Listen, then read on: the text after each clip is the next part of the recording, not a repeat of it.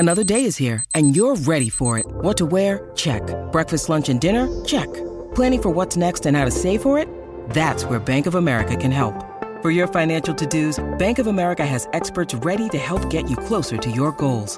Get started at one of our local financial centers or 24/7 in our mobile banking app. Find a location near you at bankofamerica.com/talktous. What would you like the power to do? Mobile banking requires downloading the app and is only available for select devices. Message and data rates may apply. Bank of America NA, member FDIC. Need to rip into this. We've been previewing the team's season. We're only 2 more sleeps to go, and it's the team that finished in second spot. We're talking after the regular season here. 38 points last year, 18 wins, 6 losses. We've spoken to their coach, Craig Fitzgibbon, about this, and they're hurting from finishing a game short. They lost their 2 finals back-to-back. Can they go further this year, Sats and Rat? Well, we already know you, Rat. You think they're going to win the premiership. How are they going to do it? Well, I just think that Nico Hines is going to be a better footballer this year. This is the first time he's led an NRL side at halfback for a season. And think about the season that he had. You watched him play in that All-Stars game. He's going to play a lot more direct this year, I believe. What about how much time he gives himself? Just does it easy. And great players look like they're playing in slow motion, and he does it. It was a disappointing finish to the season to a lot of people. And then Craig Fitzgibbon, the players would have been filthy the way they went out in straight sets. But the improvement that they showed from being a team that sort of borders on being around sort of that bottom part of the 8 to being a genuine premiership contender in their first year is an amazing season. And they'll get better in the second season of his coaching because just all those principles and values that he's tried to instill in the players, they'll be entrenched in that side. Not only that, I've always been a believer if you win the comp, you've got to look at player 21 to 24 who are going to play, they're about 12, maybe 10 to 12 games a season. Yep. And are those players 21 to 24 of your playing group, when they play those 10 to 12 games, can they make a difference? Yep.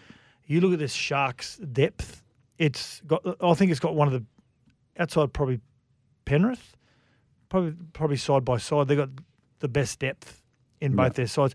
Their gains, well, they didn't have to really buy many, but no. I'll tell you what, they bought a good one in Oregon Kaufusi. Great player, great back rower, just big, strong, powerful.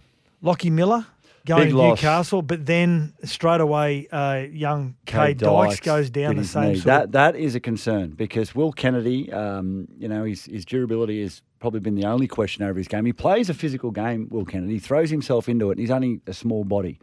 With Cade Dykes out now, they experimented last year when Will Kennedy was injured, and they put Nico Hines back to fullback, and it was probably the Sharks' worst performance of the year. So I don't think that mistake will be made again.